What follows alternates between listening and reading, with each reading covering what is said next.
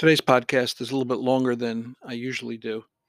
It has two Ronca poems and a rather long explanation.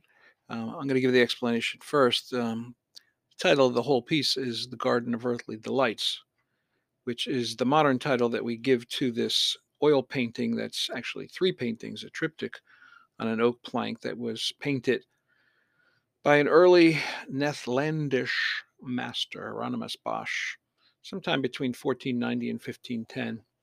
It's now in a museum in Madrid.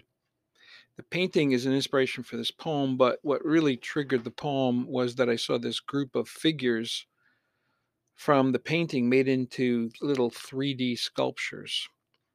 The painting has to be viewed at a much larger size than the one I show on the website to really be appreciated. But I showed a couple details on the online version, and you can see a group of nude females from the center panel.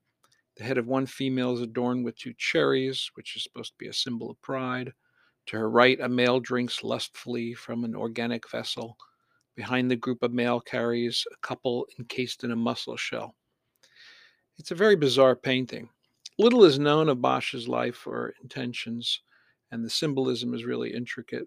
And there's plenty of scholarly interpretations that have appeared over the centuries. Modern interpretations still wonder if, especially that center panel, is meant to be some kind of moral warning or a panorama of paradise lost. Is it something about admonishing us for our fleshy indulgences? Is it a warning on the perils of life's temptations? Is it an evocation of ultimate sexual joy? Well, I have to say, joy is the furthest thing from what I feel when I look at the painting. Earthly is also far from what I see. And as a young person, when I first saw the painting, I thought it depicted some kind of hell. So here's my poetic interpretation: The Garden of Earthly Delights. The Garden of Earthly Delights is vast. I can't take it in all immediately. No one can. And so many delights seem like horrors. Is that like life? Is one's delight just another person's horror?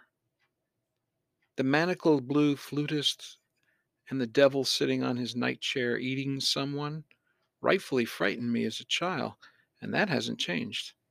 Is this earth or hell? I don't want either place.